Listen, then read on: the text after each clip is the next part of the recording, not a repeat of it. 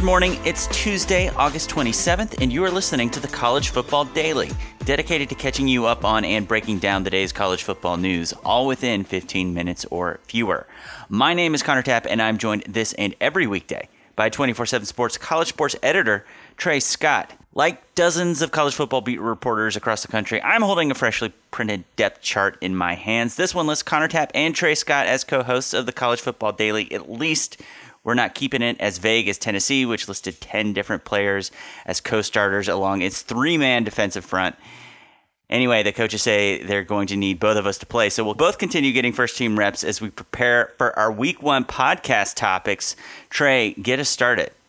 I'll stay ready, Connor. I'll be ready to play whenever the coach needs me. We got a lot of depth chart news to talk about real quick, including a huge quarterback rundown. But first, I want to talk real quick about a talent composite 24/7 Sports released on Monday, namely the 2019 Team Talent Composite, which examines and ranks every FBS team, accounting for transfers, dismissals, and other early departures based on how their players ranked in high school. Of all the ways of gauging college football's most talented teams, I think this is by far the most comprehensive and pure. And if you're still stuck in 2011 and turning your nose up at recruiting rankings, you should be reminded that every national championship game participant since 2002 has had a 5-star on their roster. I'm going to rip through some quick takeaways. Despite the Buckeyes adding the former number two overall recruit in the offseason, somebody named Justin Fields, Alabama has taken back the title of college football's most talented team, which did belong to Ohio State last season. Bama's average player rating is a ridiculous 93.2. That's nearly a full point higher than anybody else. Bama's getting a lot of Clemson comparisons this offseason, right? Bama-Clemson Part 5, what's going to happen? Well, Clemson, where are they in this ranking? They are 9th. They're the 9th most talented team in college football. Kind of surprising, but it makes sense why their 2019 class ranked just 10th in the country. And meanwhile, as far as offseason losses, they lost 2 5-stars alone from their defensive line. So they're the 9th most talented roster in football, but they are building toward a historic 2020 class. And they still have several good players on their team, Connor. Go check out that ranking in Chris Hummer's article on 24/7 Sports. One last thing I'll add here is that only 5 teams have an average per-player rating of 90 or above. Bama, Ohio State, Georgia, USC, and LSU. So USC's at 4th. Those Trojans went 5-7 last year, and if Clay Helton doesn't have a big season this fall, he's really got no excuse. Yeah, some interesting things to mine out of that composite for sure. You mentioned Clemson being down at 9. I feel like you could maybe look at that and say, oh, well, are there maybe some depth concerns after the top line of great starters? You could also look at it as, hey, Clemson still has not built its monster as menacing as it possibly could be.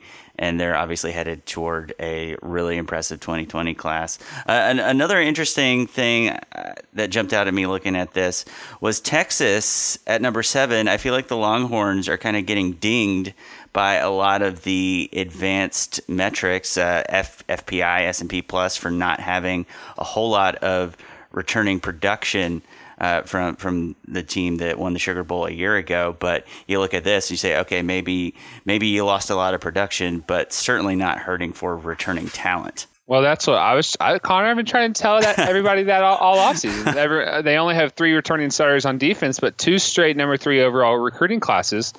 And I said that to somebody in May on Twitter, and well, S&P only takes in returning talent. I'm like, well, or returning starters. I'm like, well, look at what they've got. You said Texas somewhere, yeah.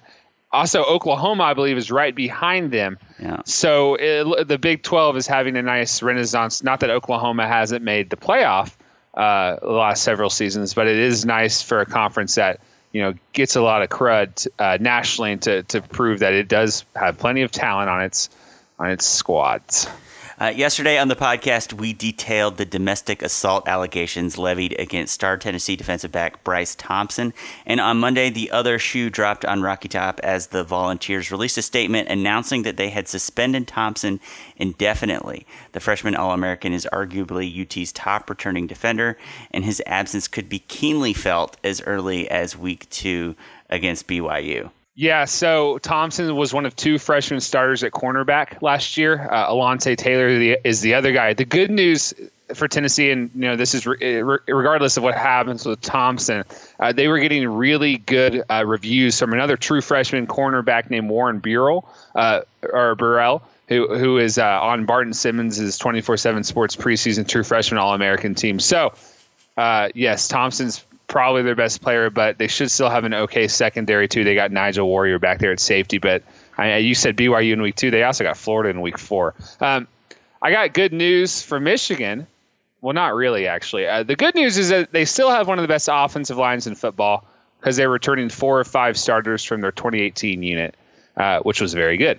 But the bad news is the injury to right tackle Andrew Stueber, who was contending for the last spot up for grabs, is as bad as initially feared. The Wolverines confirmed Monday that Stueber will miss the whole season with an ACL tear.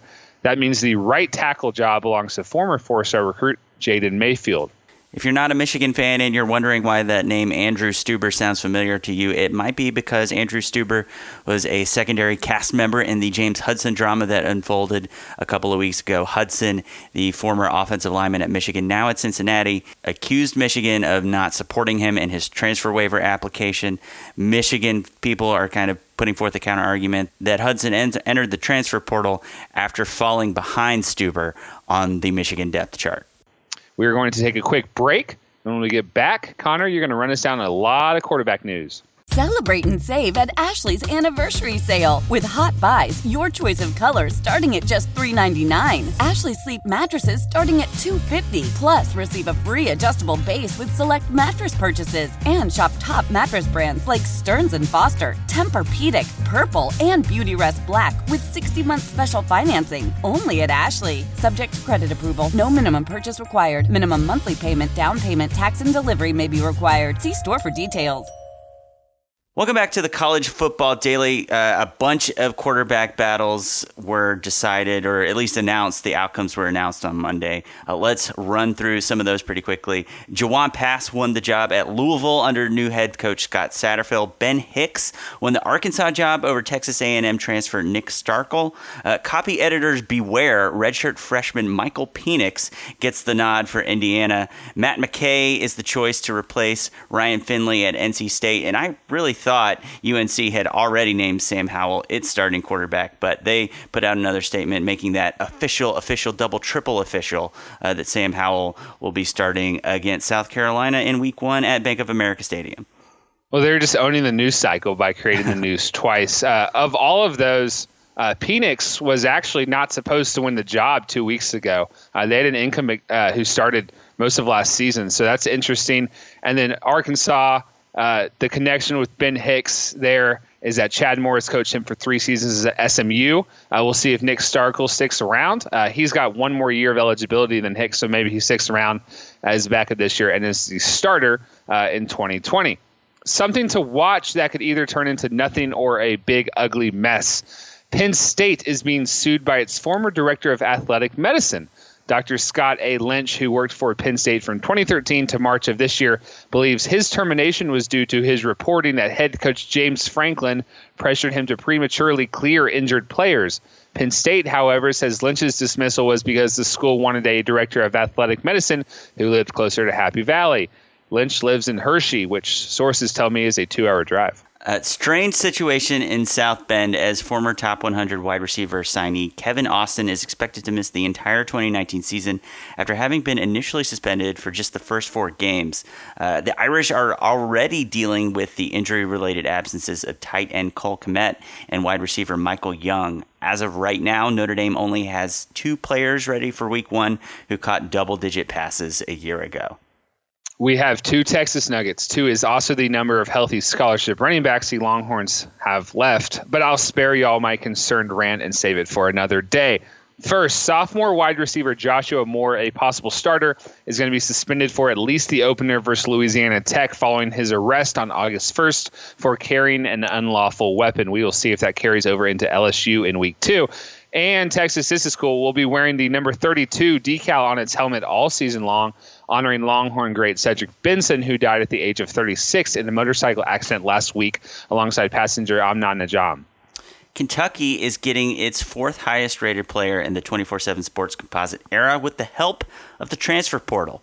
Baton Rouge safety Kelvin Joseph was the number 42 overall player in the 2018 class, but Joseph entered his name into the transfer portal twice this offseason, initially withdrawing in May, but then re-entering in July.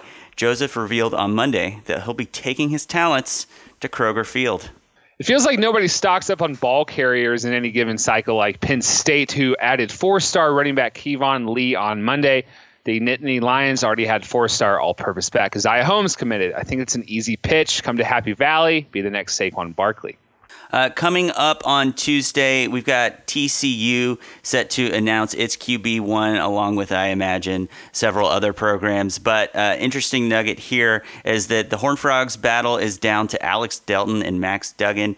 And if it is Duggan that gets the nod, it will be 4 out of 4 on the top 4 dual threat quarterbacks in the top 24/7 from the class of 2019 that end up with starting jobs as true freshmen.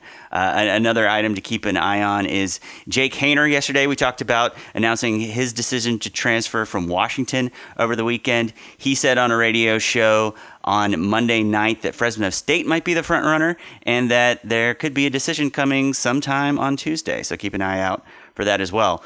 That's going to do it for today's episode of the College Football Daily. If you enjoyed what you heard, make sure to leave us a 5-star rating on Apple Podcasts and tell a friend to check us out. And once you've done that, tell an enemy to check us out. For Trey Scott, I'm Connor Tapp, and we'll see you bright and early on Wednesday for the next edition of the College Football Daily.